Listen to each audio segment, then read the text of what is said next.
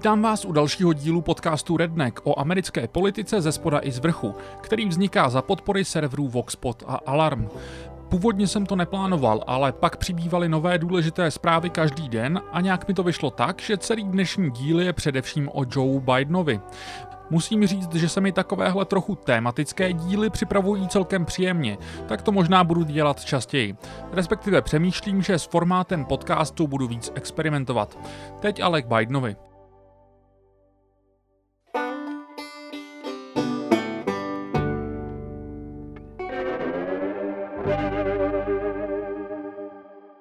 V pátek 24. dubna zveřejnil novou informaci týkající se Tady Reid a jejího obvinění, že jí v roce 1993, když pracovala pro senátní kancelář Joea Bidena, právě Biden měl sexuálně napadnout. Základní obrysy této kauzy jsem nastíňoval už v 15. díle na začátku dubna, ale pro ty z vás, kteří nejsou v kauze zorientováni, je trošku zopakuju. Tara Reid v 90. letech pracovala pro Bidena, když ve Washingtonu sloužil jako senátor za stát Delaware. Přibližně před měsícem vznesla obvinění, že jí v roce 1993 měl Biden na Kapitolu sexuálně napadnout. Údajně jí měl přitisknout ke stěně, sáhnout pod sukni a penetrovat jí prstem. Tara Reid se loni připojila k šestici žen, které si stěžovaly na to, že se jich v minulosti Biden dotýkal způsobem, který jim nebyl příjemný. V plné podobě Reid svoje obvinění zveřejnila až letos. Co je teď nového? Jedno video a dvě výpovědi. Nejprve k videu. Ryan Grim a Katie Halper, což jsou dva z novinářů, kteří se kauze věnují od začátku, v jednom díle Halpeřina podcastu zmínili, že jim Reid říkala o telefonátu do show Larryho Kinga, který prý měla uskutečnit Reidina matka. Ta měla být jednou ze 3 osob, kterým v roce 1993 Reid o sexuálním napadení řekla. Ty dva ostatní, bratra a anonymního blízkého přítele, novináři před zveřejněním kauzy vyspovídali. Matku nikoliv, jelikož před několika lety zemřela. Halper ani Grimovi se záznam telefonátu Reidiny matky nepodařilo nalézt. Není divu, sama Reid si nevzpomínala, kdy přesně podle její matky měl proběhnout a Larry King neuváděl ve své show jména volajících. Tomu se podařilo najít díl z 11. srpna 1993, do kterého volá žena ze San Luis Obispo v Kalifornii. Srpen 1993 je měsíc, kdy měla Reid po napadení skončit s prací pro Bidena a její matka, Janet Altimus, v té době bydlela právě v San Luis Obispo. Pojďme si poslechnout nahrávku telefonátu. San Luis Obispo, California. Hello. Yes, hello. I'm wondering what a staffer would do besides go to the press in Washington. My daughter has just left there after working for a prominent senator and could not get through with her problems at all.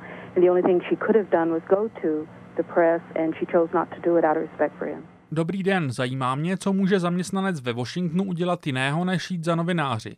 Moje dcera právě opustila město poté, co pracovala pro prominentního senátora a nikdo nevěnoval pozornost jejímu problému. Jediné, co jí zbývalo, bylo oslovit tisk. To neudělala z úcty k senátorovi. Říká tu telefonující žena. Tara Reid tvrdí, že je to hlas její matky.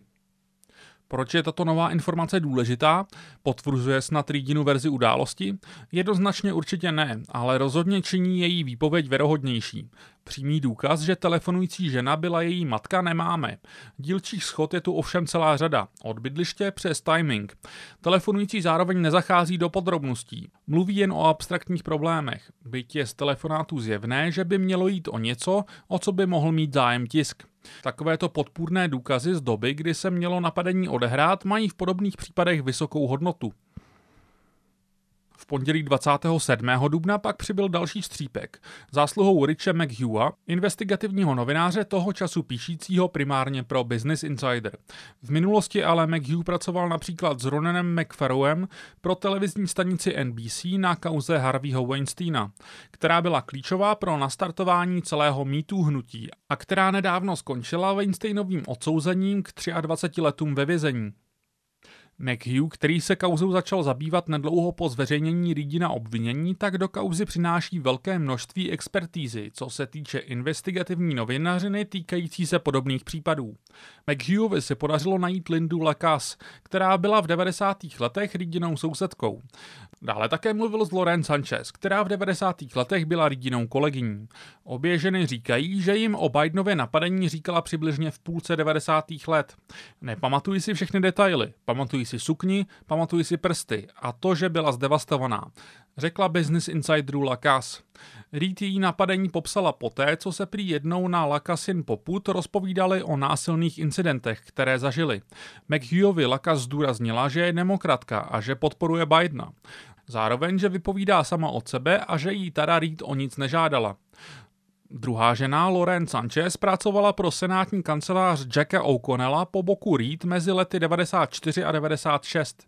Vybavuje si, že ujišťovala Reid, že podobné věci jí v této kanceláři nehrozí. Nevybavuje si, že by jí v této době Reid při popisu napadení přímo zmiňovala Bidena, nebo zacházela do detailních popisů obtěžování a napadení. Nová zjištění značí problémy pro Bidena. Sám bývalý viceprezident se zatím ke kauze nevyjádřil, na což se občas trochu zapomíná. Jeho tým vydal prohlášení, ve kterém označuje Reedino obvinění za falešné. Tara Reid tvrdí, že na Bidena po napadení podala stížnost, které by v té době měla řešit senátorova de facto personalistka Marianne Baker. Stížnost se prý neměla týkat přímo napadení, pouze předchozího obtěžování, tedy přibližně v intencích toho, o čem mluvila Tara Reid už před rokem po boku 6 jiných žen. Po zveřejnění Reedina obvinění vydal Bidenův tým prohlášení od Baker, ve kterém říká, že během doby, kdy pro Bidena pracovala, nedostala ani jednu jedinou podobnou stížnost. Objevený telefonát tuto verzi událostí podrývá.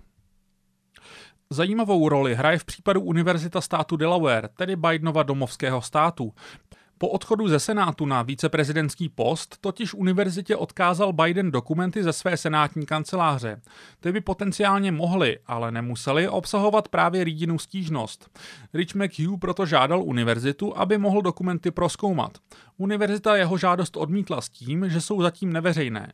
Prý dle dohody mají být zveřejněny po 31. prosinci 2019 nebo 2 roky poté, co Biden odejde z veřejného života. Platí kterékoliv z těchto dat, které bude později.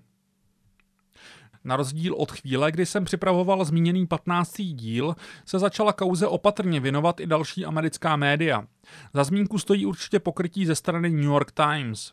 Deník článek shrnující kauzu vydal až 12. dubna.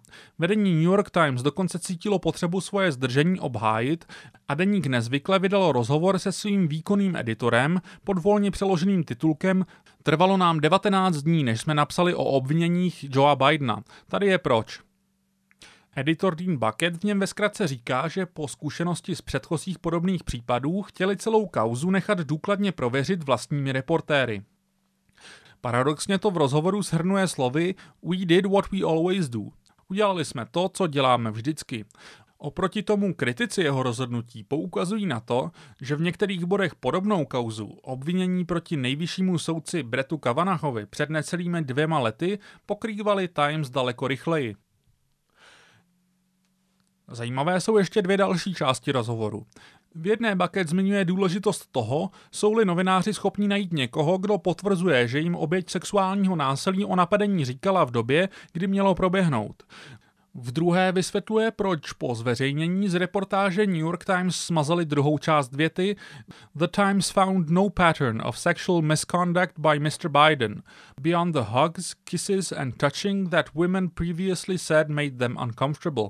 Tedy opět volně přeloženo, Times nenašli žádný vzorec sexuálních deliktů spáchaných panem Bidenem, mimo obětí, polibky a doteky, o kterých v minulosti některé ženy řekly, že jim byly nepříjemné. Bucket na toto říká mimo jiné: "I think the campaign thought that the phrasing was awkward." Tedy doslova, myslím si, že kampaň, myšleno Bidenův tým, považovala tuto formulaci za neobratnou. Vysvětluje, že to pak mohlo vyznívat, že tu byly jiné případy, kdy byl Biden obviněn ze sexuálních přečinů. Možná je to jen neobratná formulace právě od Bucketa, ale trochu to vyznívá, že nechává to, co si myslí Bidenův tým, ovlivnit podobu textů svých redaktorů. Jde sice debatovat o významu a rozsahu přečinů, na kterých si před rokem krom Tari Reade stěžovalo 6 dalších žen. Biden proto tehdy vydal video, ve kterém ve zkratce říkal, že se vždy snaží na lidi napojit a má to tento efekt. Slíbil ale, že se bude do budoucna snažit více respektovat hranice osobního prostoru. V rámci loňského rozsáhlého Bidenova profilu v magazínu Harper's od Andrewa Coburna, který vřele doporučuji k přečtení, dokonce jedna nejmenovaná významná demokratická aktivistka a fundraiserka o Bidenovi říkala: má tak trochu mýtů problém. Nikdy jsem s ním nemluvila, aniž by mi hladil záda. Přesně k těmto situacím měla, předpokládám, odkazovat původní a teď už smazaná formulace New York Times. Tento týden byly také BuzzFeedem zveřejněny uniklé interní instrukce Bidenova týmu, podle kterých se mají Bidenovi spojenci v médiích odkazovat právě ke zmíněnému článku New York Times s tím, že Bidena očistil. Biden věří, že všechny ženy mají právo být vyslyšeny a jejich tvrzení mají být podrobena zkoumání. V tomto případě důkladné zkoumání ze strany New York Times vedlo k odhalení pravdy, že tento incident se nestal. Tak zní navrhovaná odpověď na obhajobu Bidena. To je trochu zarážející vzhledem k tomu, že z článku New York Times nic takového nevyplývá. Ano, redaktorky Sydney Amber a Lisa Lehrer dali více prostoru aspektům problematizující Readinu výpověď než jiná média. Rozhodně však její obvinění ani nedokazují, ani nevyvrací. Opatrný přístup velké části médií je vcelku pozoruhodný a ve srovnání například s kauzou Bretta Kavanagha a Christine Blasey Ford je u většiny médií vcelku propastný. Ponechme stranou komentáře snažící se Taru Reade očernit nesouvisejícími fakty. V 15. díle jsem uváděl, že Readini kritici často zmiňují, že před několika lety napsala blogpost na platformu Medium, kde chválila Vladimíra Putina. Tento post je dnes smazaný a Reade říká, že byla ovlivněna dokumenty Olivera Stonea. Na tuto linku naskočila například Joan Walsh, píšící pro časopis The Nation. Osobně nevím, jak by případná Readina politická naivita, neinformované chválení Putina a obliba dle mého vcelku špatného filmaře měla ovlivňovat její věrohodnost v tomto případě. Prosévání Readiny digitální stopy je vcelku nevyhnutelné a mě by například zajímalo její vysvětlení toho, že přímo Bidena chválila před několika lety v tweetech za politické postoje ohledně sexuálního násilí. Nemyslím si, že Readiny postoje nemůžou mít důvěryhodné vysvětlení, ale je podle mě naprosto legitimní se po něm tázat. Vcelku pochopitelně se také mnozí ptají, proč s obviněním čekala Tara Reade až doteď. Grimmovi prý Reade řekla, že v době, kdy napadení mělo proběhnout, ho nepovažovala za zločin a hledala vinu za nastálou situaci u sebe, což je vcelku obvyklý psychologický proces u obětí sexuálního násilí. Grimm zároveň tvrdí, že později nechtěla Reade nic zveřejňovat jednak z důvodu, že nechtěla potopit Obamovo prezidentství, a jednak kvůli tomu, že nechtěla rozjíždět kolotoč velké mediální kauzy, dokud nebyla její dcera plnoletá. V posledních dnech Tara Reade poskytla rozhovory 2 konzervativním médiím. Jednak mluvila s Daily Caller, médiem, které založil moderátor Fox News Tucker Carlson, kterého jsem tu už několikrát zmiňoval. V rozhovoru žádá po Bidenovi, aby nechal zveřejnit dokumenty, které drží Delawareská univerzita. V druhém rozhovoru pro National Review, časopise založeném v roce 1955 legendou amerického konzervatismu Billem Buckleym, zase říká, že oslovila se svým obviněním v dopisech nejprve senátorku Elizabeth Warren a pak Kamalu Harris. Warren jí prý odepsala standardní formulář uvádějící, že Warren není její zastupitelka a že má zkontaktovat senátora za svůj stát. Kamala Harris jí prý neodpověděla vůbec. Pro mnohé americké liberály bude Readina ochota dát rozhovor právě takovýmto vyhraněným médiím určitě problematická. A Tara Reade se v ani jednom z těchto rozhovorů nedrží zpátky. Pro National Review například říká, že poté, co většina demokratů její výpověď ignoruje, považuje stranu za komplicitní ve zločinu, který na ní byl spáchán. Prý už demokraty nehodlá volit. V neposlední řadě bych zmínil, že je pozoruhodné sledovat otočky, co se týče webu The Intercept, který hraje klíčovou roli ve zveřejnění nových informací o kauze. Byť původní obvinění padlo v nezávislém podcastu Katie Halper. Mnozí proponenti mýtů teď Intercept označují za nedůvěryhodný, nebo důvěryhodnost jeho práce alespoň relativizují. Právě The Intercept a dokonce tentýž autor Ryan Grimm zveřejňoval první informace v kauze Bretta Kavanagha. kterou titíž proponenti mýtů přijali bez podobné kritiky. Zároveň například obě senátorky Warren a Harris považovaly výpověď a podpůrné důkazy předložené Christinou Blasey Ford za dostačující pro diskvalifikaci Bretta Kavanagha z ucházení se o post nejvyššího soudce. Podle mnohých komentátorů je přitom v současné době výpověď Tady Reid podepřená minimálně obdobně, ne-li více, s čímž já osobně souhlasím. A jak tato kauza ovlivní volby? Je téměř jistě vyloučené, že by se obvinění podařilo definitivně dokázat nebo vyvrátit. Na druhou stranu už vše nabralo takové obrátky a podpůrných důkazů je tolik, že je nepravděpodobné, že vše jen tak vyšumí. Donald Trump, jak uvidíte za chvilku, se evidentně nebude štítit kauzu použít i přesto, že sám má v tomto ohledu mnoho másla na hlavě. Navíc pro jeho úspěšné znovuzvolení bohatě stačí demotivovat voliče demokratů, aby jich prostě k volbám přišlo méně. Takováto kauza může být pro jeho účely skvělým nástrojem. Není ale zároveň vyloučené, že spoustu demokratů sice dojde k závěru, že obvinění jsou alespoň v nějakém rozsahu pravdivá, ale poražení Trumpa jim stojí i za to, aby Bidenovi stejně svůj hlas hodili. Byť to takto otevřeně nikdo asi formulovat nebude. Pravděpodobně nás tak čeká půl roku táhlého mediálního pekla a přestřelek bez jasného rozuzlení a mnoho pokrytectví z obou stran. Spousta osobností z hnutí mýtů u toho může ztratit důvěryhodnost. Těšíte se?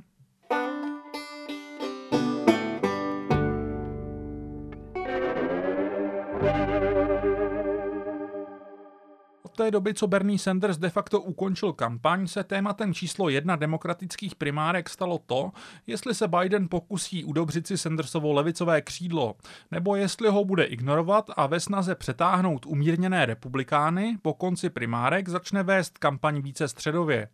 To je vcelku obvyklá taktika demokratů v uplynulých dekádách. V primárkách více vlevo, ve všeobecných volbách do středu. Tato taktika má určitě svou logiku. Na druhou stranu jediní dva demokratičtí kandidáti, kteří se od dob Ronalda Reagana do Bílého domu dostali, Bill Clinton a Barack Obama, vedli poměrně levicové populistické kampaně až do voleb a do středu se posunuli až v Bílém domě. A Hillary Clinton s touto snahou o přetažení umírněných republikánů minule prohrála. Právě Clinton v úterý 28. dubna oficiálně podpořila Joea Bidena. I am thrilled to be part of your campaign, to not only endorse you, but to help highlight a lot of the issues that are at stake in this presidential election. Just think of what a difference it would make right now if we had a president who not only listened to the science, put facts over fiction, but brought us together, showed the kind of compassion and caring that we need from our president and which Joe Biden has been exemplifying throughout his entire life. Vzhledem k sílící kauze Starou Reid není divu, že Trumpova kampaň neotálela a na jednom ze svých oficiálních twitterových účtů zveřejnila sarkastický tweet, kde rámovala starší promluvu Hillary Clinton ze spotu o sexuálním násilí jako adresovanou právě Taře Reid. I want to send a message to every survivor of sexual assault. Don't let anyone silence your voice. You have a right to be heard and you have a right to be believed. We're with you. Je to jenom malá ochutnávka toho, jak asi bude vypadat Trumpova kampaň proti Bidenovi ve světle této kauzy. Specifický problém bude představovat pro Bidenovu viceprezidentskou kandidátku. Výběr správného viceprezidenta je velká alchymie. Většinou v něm hraje roli snaha vyvážit slabiny prezidentského kandidáta a upokojit po primárkách znepřátelené frakce strany. Například Joea Bidena tak v roce 2008 Barack Obama vybral mimo jiné právě proto, aby uklidnil ty, kteří měli obavy z šancí afroamerického kandidáta. Přestože se dnes Biden chlubí svým vztahem s prvním afroamerickým prezidentem, v roce 2008 naopak hrály roli jeho blízké vztahy se segregacionisty. Po zmíněné Obamově populistické kampani při sílící krizi také výběr Bidena sloužil jako mírový signál pro Wall Street. Joe Biden totiž vždy patřil mezi největší zastánce finančního sektoru ve Washingtonu. Z podobné logiky je proto teď Biden vystaven tlaku, aby si vybral jako viceprezidentku někoho z levého křídla strany. Vedle toho identitářské frakce strany tlačí na to, aby krom toho, že kandidátkou bude žena, to byla navíc Afroameričanka. Navíc vzhledem k tomu, že je Biden poměrně starý, část demokratů žádá, aby byla jeho viceprezidentka o poznání mladší. Pak je tu ještě otázka regionálního původu viceprezidentské kandidátky. Teoreticky by výběr někoho z daného státu mohl Bidenovi pomoct k silnějšímu výsledku v této oblasti. V rámci této logiky přichází v úvahu někdo z takzvaného Rust Beltu, ve kterém minulé demokraté oslabili. Zároveň je výběr viceprezidentky pochopitelně brán jako potenciální startovací plocha k volbám v roce 2024, protože není zdaleka jasné, že by se Biden vzhledem ke svému věku ucházel o úřad podruhé. Nejskloňovanějším jménem je Stacey Abrams ze státu Georgia. Abrams sloužila 10 let v místním kongresu a v roce 2018 vedla překvapivě silnou kampaň na guvernérku státu. Volby sice prohrála, ale pouze o několik desetin procenta a 50 000 hlasů a mezi demokraty panuje přesvědčení, že volby rozhodly republikánské snahy potlačit možnost volit hlavně mezi afroamerickou populací. Stacey Abrams se o nominaci velmi hlasitě uchází. Dokonce v rozhovoru pro časopis Elle sama o sobě poměrně nezvykle řekla, že by pro Bidena byla skvělou volbou. Silné signály vysílá směrem k Bidenovi i v kauze Tady Reid, o které řekla, že ženy mají právo být slyšeny, že to se v této kauze stalo a ona se prý z článků v New York Times nedovědělo o Bidenovi nic nového. Doslova říkala, že jako na prezidenta by na něj ženy mohly být hrdé. Hlavní slabiny Abrams jsou jednak malá šance, že by i s ní po boku Biden mohl vyhrát její domovský stát. Zároveň z ideologického hlediska neupokojí levicové křídlo demokratů. Přes charismatickou kampaň a 10 let v místním legislativním orgánu zároveň nedržela nikdy vysokou výkonnou pozici.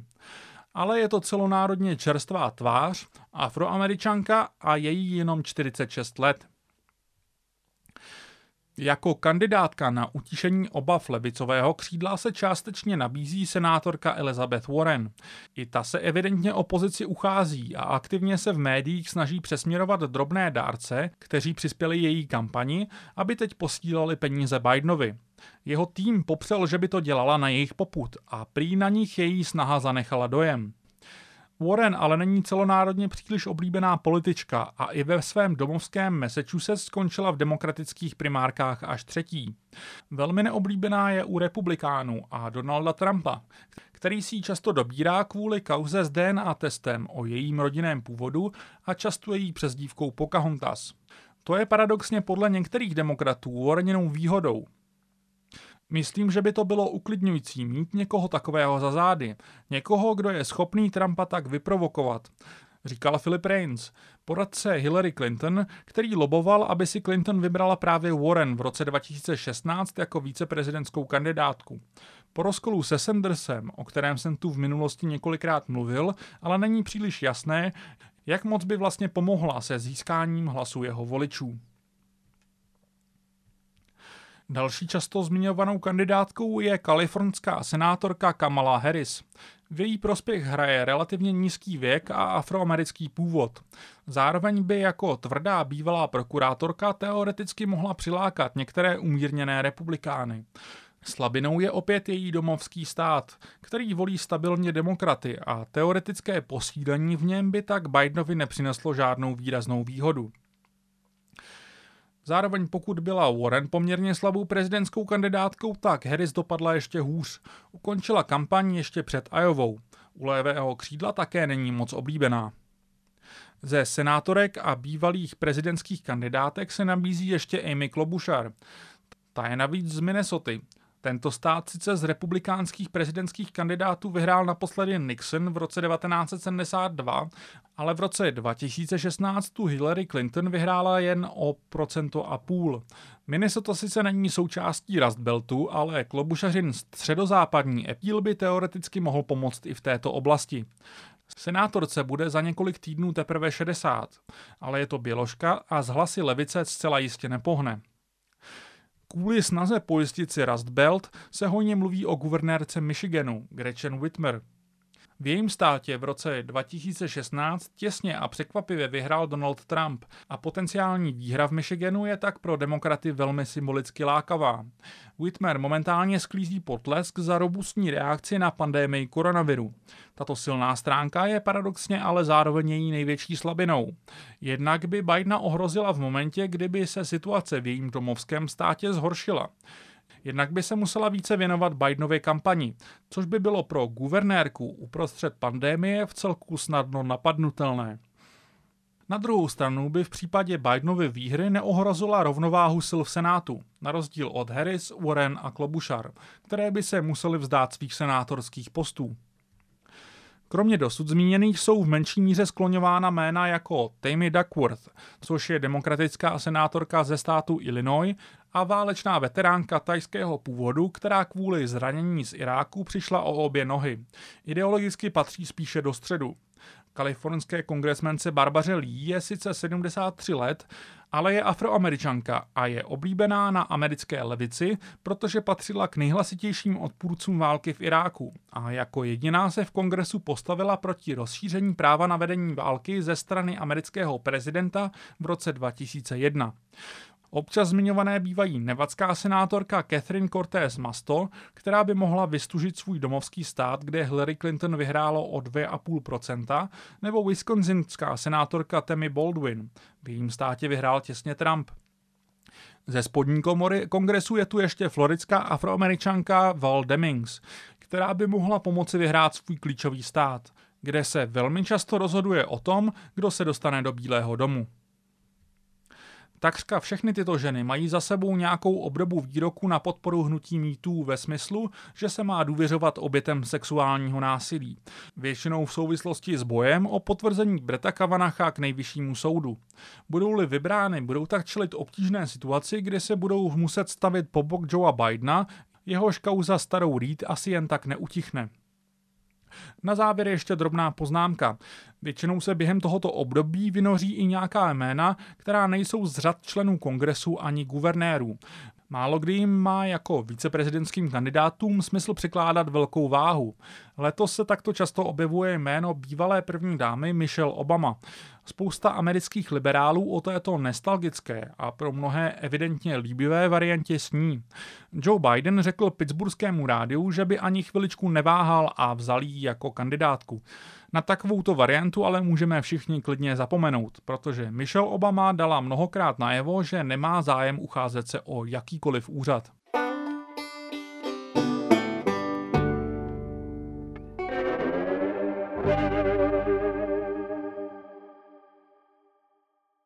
Tím uzavírám dnešní Bidenovský díl. Jako vždy bych vás chtěl na závěr poprosit, abyste mi psali feedback, což můžete udělat buďto na facebookové stránce podcastu, kterou najdete pod zkratkou RDNCK, nebo na mailu schneider@a2.cz. Zároveň bych chtěl jako vždy zdůraznit, že tento podcast vzniká za podpory serverů Voxpod a Alarm. Bylo by skvělé, kdybyste mohli finančně podpořit jejich chod. K odběru tohoto podcastu se můžete přihlásit na Spotify, Soundcloudu, Apple Podcasts nebo například Player FM. Příště už dost možná budeme vědět, koho si Biden vybral jako viceprezidentskou kandidátku a já se do té doby loučím.